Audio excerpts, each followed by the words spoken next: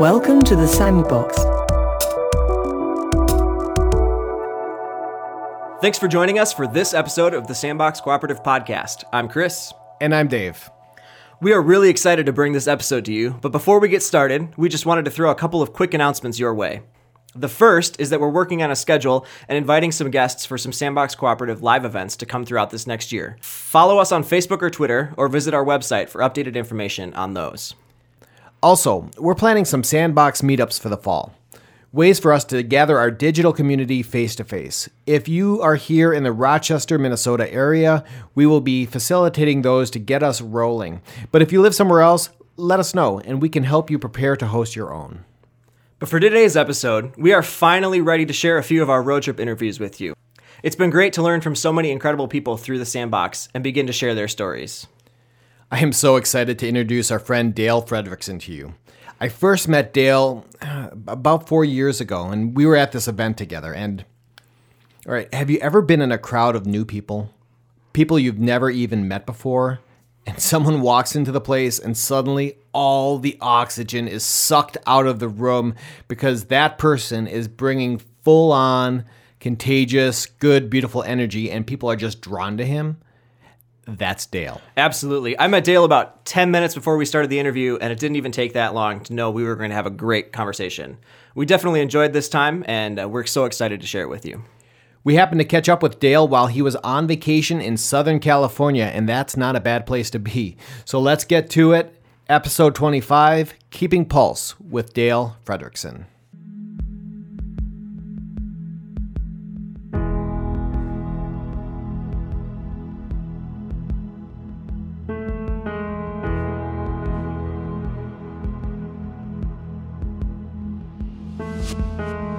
Your heart is not like mine.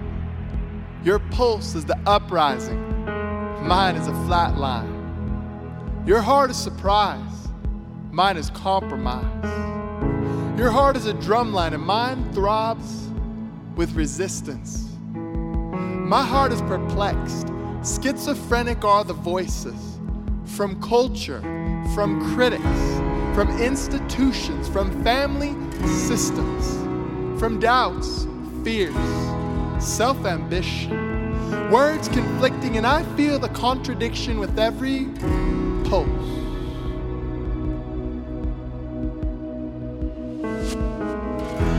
I'm an image bearer and an image breaker. I'm open and closed. I'm abundance and scarcity in one human body. I'm flesh and bones. I'm mind and spirit. I'm excellence and mediocrity. I'm so curiously human. And I want to learn your rhythms, but my heart is not like yours. Your heart is the sun, the life-giving star, and my heart is Neptune, the bleakest planet. Days become years, and I feel afar.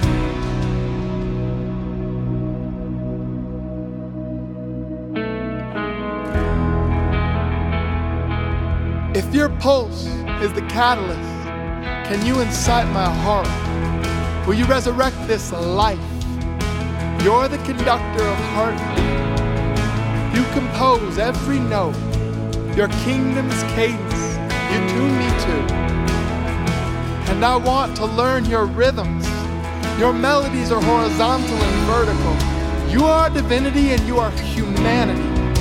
Your cross beat resonates, and I'm beginning to hear you became what I am so I can share in your life, eternity and humanity. Your cross is solidarity. Your resurrection quickens me, and I want to learn your rhythms. Teach me to sing your songs. Excite me to create and not consume. Challenge my self-serving tendencies and move me to forgive, to love, to serve. Convert my complacency with your inspiring harmonies. Accent my heart with grace, peace, compassionate creativity.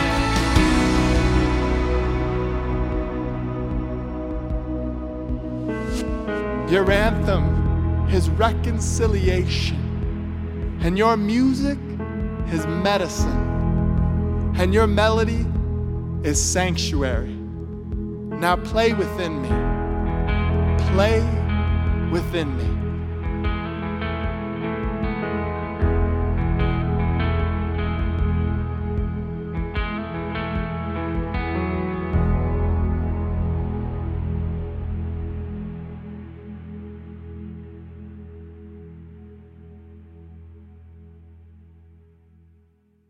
Would like to introduce Dale Fredrickson into the Sandbox. Dale's a pastor, a poet, and a preacher. Oh, man. It's an honor. Thank you guys so much. You came down to San Clemente on my vacation to hear to do this podcast. So we're on this road trip, and we're like, and you know, and I've known you, you know, for a few years now, and I wanted to get out to Denver and see you. And then you're like, I'm not going to be in Denver. I'm going to be in San Clemente. And I'm like, oh, I'm not going to be down that far south. And I'm like, oh, I'm going to be down that far south. And so here we are sitting, salt air in the background, and in on vacation with Dale. I mean, this is perfect. Oh, man. Perfect. Thank you guys for coming. Yeah. Fantastic. Thanks for what you're doing with your podcast. Oh, fascinating. Yeah, thank you. Fascinating. Thank you. Yeah. Thank you. But so I've been working on this project for 2.5 years. You know, you as an artist, like especially as a pastor who's an artist, you are cramming to find the time to put together these things. And I think it's for about 20 years I've been writing poetry, and in the last 5 I've been amazed by how a short 2-minute poem can do more to shape the human heart than, you know, a 20-minute sermon or whatever, and how real and authentic they can be and how they can connect with people. And so I was like, oh, this would be cool if I could find a way to put these poems together. And so I'd been thinking a lot about the human heart as this metaphor. And of course, this human heart runs throughout the Bible as more than just a blood pump, right? But the seat of our emotions, our intellect, our will is how the ancients would think about it. But then Augustine does some like amazingly deep things with it, talking about that our delight or our affections, and what we delight in, what we love is what we become. And so I was just really moved by Augustine and the way he talks about what we love is what we become. And of course, this is we're thinking a lot about this now, that we're not just beings of mind and heart. There's no separation. We're these holistic creatures, and I was pretty moved by that. So I decided to just let me write a series of poems from like the highest of high to the lowest of low, and let's just see what comes out, you know. And so I wrote about 70 to 80 poems, and then I'm always using them weekly with our community. Like, how do you use them in your community? Yeah, within a teaching that I'm doing, or within like almost like a call to worship before we get going, or after it as a response time. And so we've sort of put in poetry, and you know, poetry has such a beautiful way of its cadences and rhythms are not normal to us. Right. So they cause us to sort of surprise us, pull us up short, move us into like a different time and a different experience. So I'm amazed by that. And then poetry's images, you know, are always moving to me.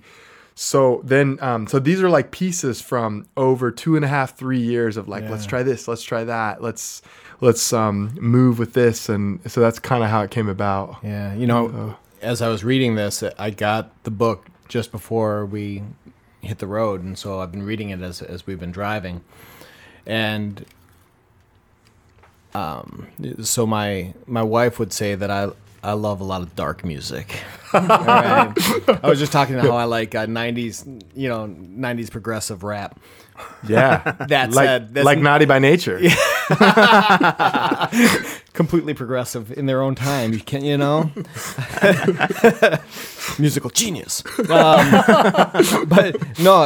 I also like Radiohead. You know, and I like, you know, Sigur Rós, and I like, you know, there's a lot of. And as I was reading several of the poems, I'm like, oh, this is right in that lane, and it's just, you know, you feel it in just a gut check level, and it was there. Right. Specifically, crucify the bullies in my head. Right. Oh.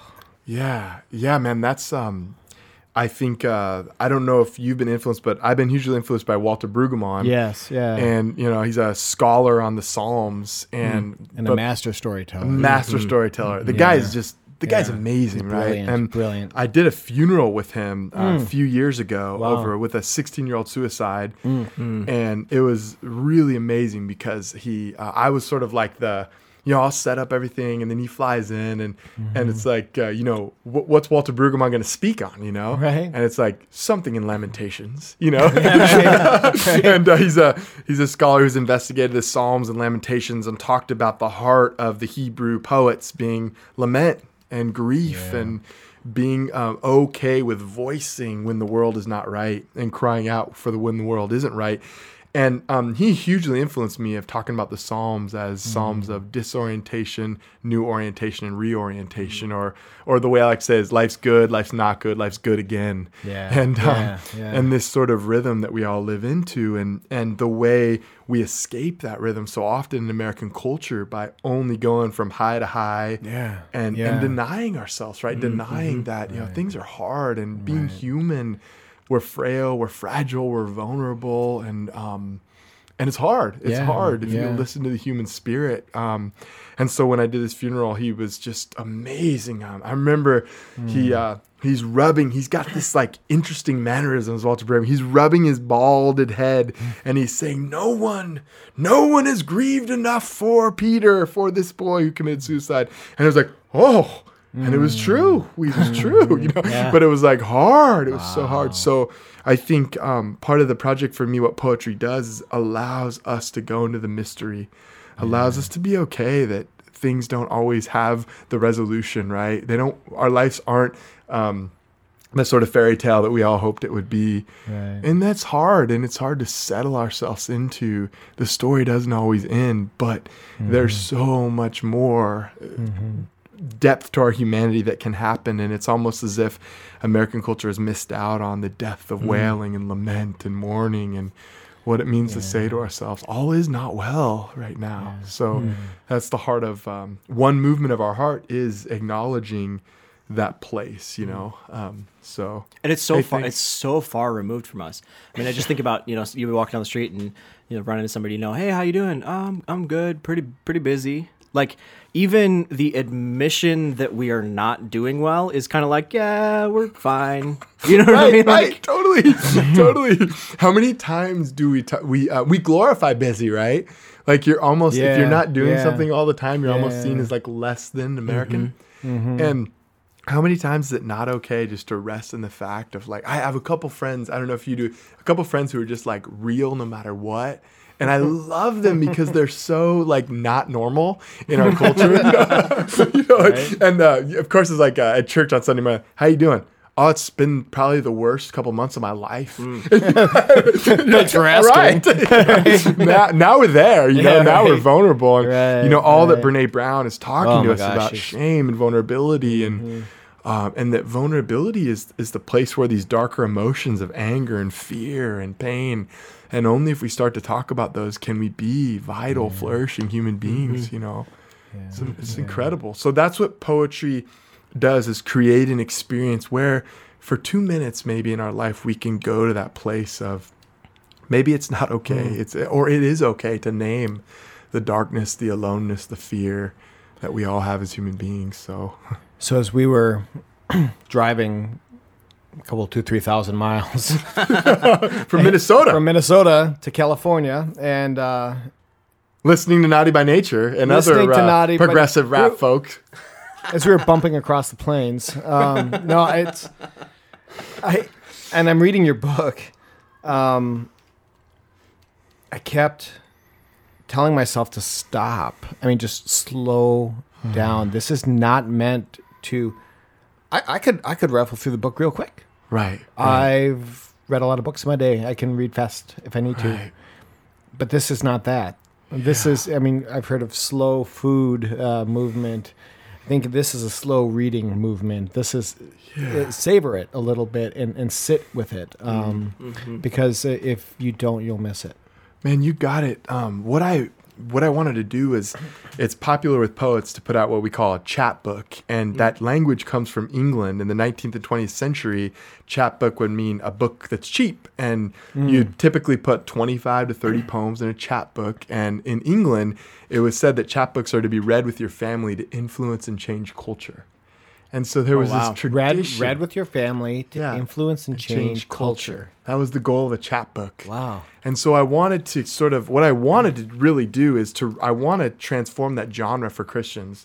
Yeah. That these are 25 poems in a beautiful artistic book that you can read slowly and you can read as your family in your living room and allow yourself to encounter and experience the sacred, the divine God. Yeah. And so that's the whole idea, is that like a beautiful liturgy, like a great, you've been to a rock concert where you're like, oh my gosh, this is an incredible experience. I mean, I remember early in my life going to U2 concerts, and hearing them end with Psalm 40, right? How Yeah, long, oh Lord? yeah. And you're like, you That's awesome. you have been you've been moved, and I don't know if recently I've seen the National live, and Oh, wow. they do some of the same things of just like, I've been to church today. Yeah. Yeah. And so those moving and poetry does that. And how can we help people in their day-to-day to experience that, to allow them to experience the depths and the heights of being human? And the other way that I've talked about, like, what I'm trying to do is spirituality is sort of like, what do we do with the restlessness that's in the human heart? We have Plato, who says that all human beings have been fired with a restlessness from the gods, right? Yeah. And in the biblical tradition, we have Adam and Eve, who are just fired with this restlessness, this sort of like desire, passion, this sort of like, we want more. We want to be fully human. And then we have Cain and Abel, who sort of explore this restlessness. And then, of course, Joseph in the dream jacket of like, my brothers, you're going to all bow to me, Right, This is right. like how we handle this restlessness is the question of humanity, how we handle this fire. And I think poetry is in a unique position to help us shape the fire that God has put within our souls.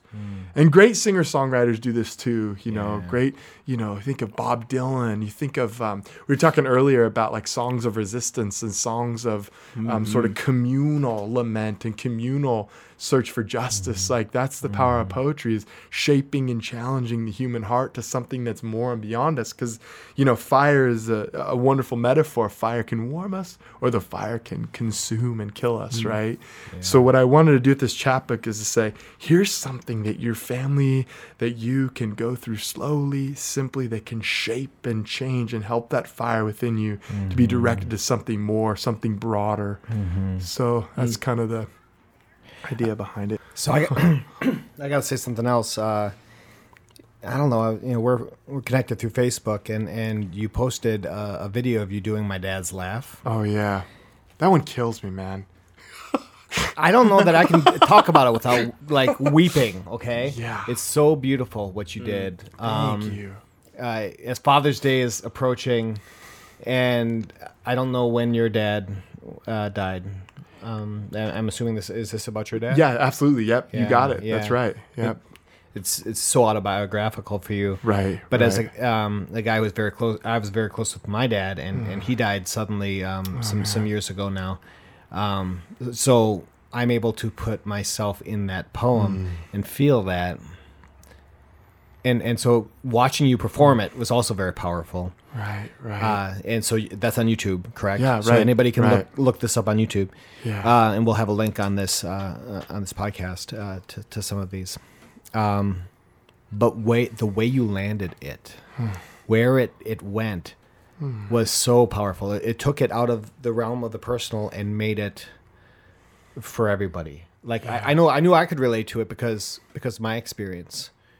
But then all of a sudden, we all are in this, and we're all a part of this, and it was, it's Thank incredible. you so much. Yeah. I feel like all great art, for me, all great poetry that I write starts with the personal and moves to the universal. Yes. And all great preaching too. It's like it's like you're trying to name something about being this messy human. Yes. And how do you name it in a way that's so real and vulnerable, but allows other people to sort of come on this ride with you of what it is, what it's like. Yeah.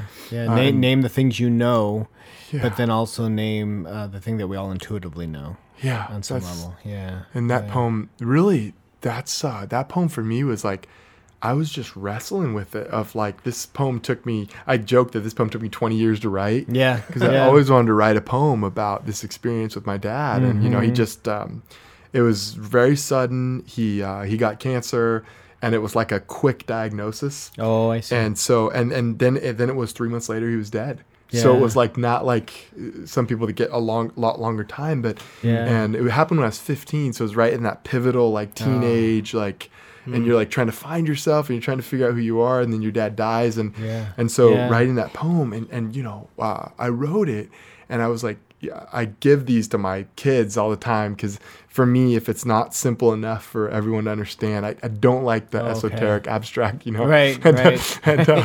And I'm telling my kids, and they're like, "Dad, that's really good." I'm like, well, "Okay, that's good. I must got something here," you know. Right. But I was thinking about, you know, what it means to be a dad and what it means to be a dad to my kids now, you know, and thinking that it stirs up all this fatherlessness and all this loss. And so the poem was trying to say, man, we have a culture of fatherlessness, and how do we all grieve it together? We have a culture of people who have experienced death, and we don't like death. We don't like to talk about it. This is another thing, you know, like, I mean, we get rid of death pretty easily, you know, I laugh that we see a dead mouse now, and we freak out as Americans, right? This is not normal across culture and time, you know. So thank you for your thoughts on my laugh. The cool story about that no one will ever know is until now. Now it is all revealed. It's all revealed. Was my grandpa 2 weeks before I was gonna film that poem? My grandpa said, "Hey, I had this box of stuff from your dad," and I was like, "You got to be kidding me!" So in the video, as you see it, it's kind of like the idea was a memory trail. So we had like my dad's military flag, and we had my dad's hard hat, and this old football that my dad had. And so as I'm walking, giving this poem, I'm like looking at these material from my dad. So literally, those were actually his. That was actually his stuff. Isn't that amazing? Wow. It was, and that was his army bag, his Navy bag that I had that I used, and so it was like super meaningful. Yeah. You know. Yeah. Very good.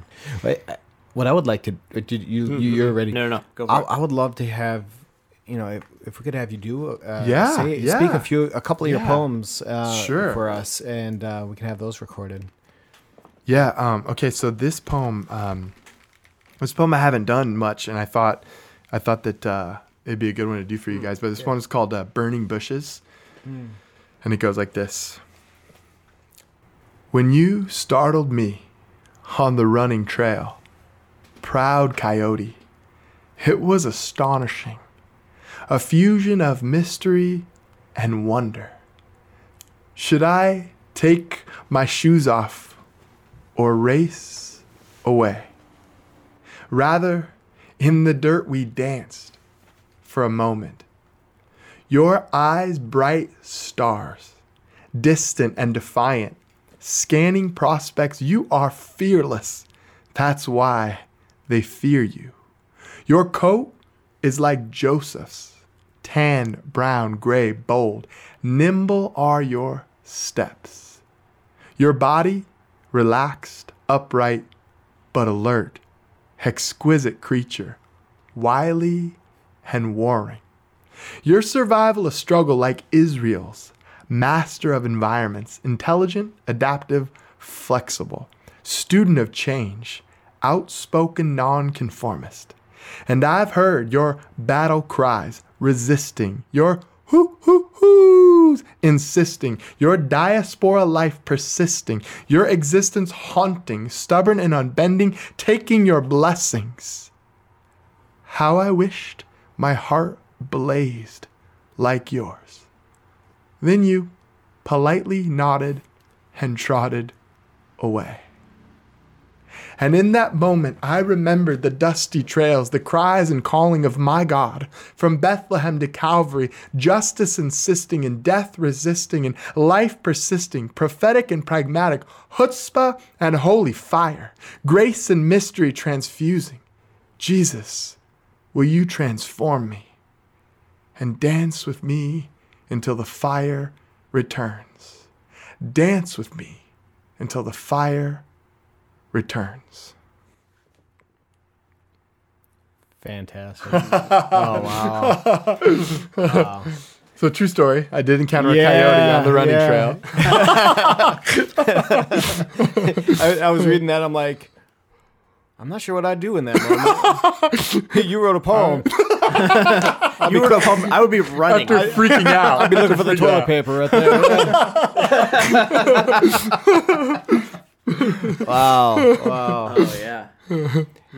And you talked earlier about the difference between when the poem lives and it's spoken out loud versus reading, and reading is amazing. Yeah. But just having experienced that, that's different. That's different. What you just did it's there. Fascinating, right? That's a different thing. Yeah. It's weird, isn't it? Now I want to. Is that on the album? No, that one's not on the album. Oh, can we make that? Yeah, I would love to make that. Okay, cool. Let's do it. We should talk about that. Yeah. I love that. No, let's do it for real. Here's one I did for Christmas, and I'm trying to think about, we use this big word incarnation, right? Yeah. Which I'm trying to think of what it means that God became human, but I'm trying to do it in a way that brings real humanity to it and answers some of our deeper questions about it. So this one's called A Song in the Dark. I love that. Why did God become human? She asks with sincere uncertainty. Isn't it mysterious? God, sleeping in a manger, nursing from Mary's breast, crying on Joseph's arms. What does incarnation mean? Why did God become human? He asks with forthright skepticism. Doesn't it all seem unbelievable? God, drinking sorrow's poison, crying in pain forsaken, dying on a criminal's cross. Why did God become human? The question whirls in our minds with heightened curiosity. Divinity swaddled by human flesh, kingdom come in a baby's breath, infinite being now finite, frail, contingent. Could this child mean God is not against us in our minds where fears are suppressing our dreams? She peers into the makeshift crib, and he sits beside her. Proud tears fall on her brown cheeks, and he holds her. They listen to his breathing as life with the child begins. Isn't it astonishing? God, fussing in a manger, crying from a cross, sharing life with us. Could this child mean God struggles with us in our hearts where love is, sharing our dreams? The child is born. Underneath the stars, wise men search, angels appear, and shepherds hear. Underneath the stars, the promise of love transforms all fears. Underneath the stars, the weary, the wounded, the seekers hear. A song fills the air. Gloria in excelsis Deo. I hear salvation's song, she whispers. Listen, lean near, and listen to the slow ocean of this child's breathing, calming, calling, drawing near.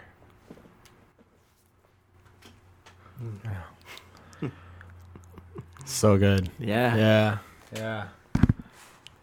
That's actually one when we were driving. I'm like, Chris, you got to hear this. I can guarantee it didn't sound like that. Well, thank you for sharing. Guys, thank you. Thank you for being here. Yeah, really, really appreciate it, and I can't wait to share this with our listeners and share the book with our community when we get back. Yeah, definitely. Many thanks for you guys for what you're doing. Thank you.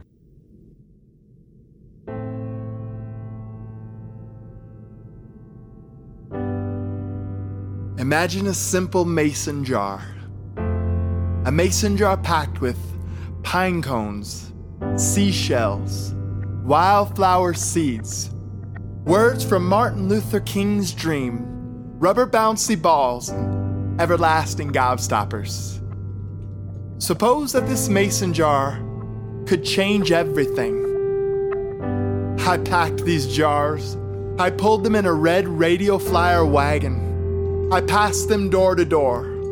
I rang your doorbell and placed a jar in your hands. I know you think I'm mad, but hear me out. What if this jar could heal the human heart? No more selfish frenzy that causes pain. No more anxious greed or dying dreams. No more hunger, no more violence. No person sold for another's gain. Will you take this jar? Will you pick up this pine cone and hold it to your nose? Let the earthy aroma remind you that it once was connected to a branch, and that branch was connected to a great tree, and that tree's roots dug deep into the mountains where it was nourished. With every breath, let this pine cone remind you that you are connected beyond the surface of things, that deep waters sustain you. Will you rub your fingers over this seashell and remember the ocean breeze, the rhythm of waves, the creatures living in the sea, the sand between your toes? All things come and go. Change is possible, you know. And will you open this small packet of wildflower seeds and spread them everywhere? Transform the landscape of your life. As you sow these seeds, let go of everything and everyone that has ever hurt you, and watch your life begin to bloom. Will you unroll this scroll and place this speech on a mirror? Let its words remind you that peace must move beyond good intentions and be written into the structures of society. Let its words remind you of how far we've come, but how far we've yet to go. Let its words remind you of the power of human hearts humming as one. Will you grab this rubber bouncy ball and share it with someone whose smile's been stepped on? Spend time throwing that ball back and forth. Let that ball bounce wherever it wants. These are the ones we need to hear the most. Will you share this everlasting gobstopper? Will you open up and give your life away? Your words and actions ringing loud and clear. I love you. I believe in you. You are going to make it through. Imagine a simple mason jar. A mason jar packed with pine cones, seashells, wildflower seeds, words from Martin Luther King's dream, rubber bouncy balls, and everlasting gobstoppers. Suppose that this mason jar could change everything.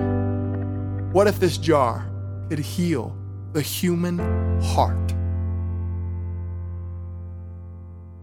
Thanks for listening to this episode of the Sandbox Cooperative Podcast. We had a great time talking with Dale, and as we continue throughout this next year, we'll be sharing more of these interviews from our road trip with you, and we can't wait.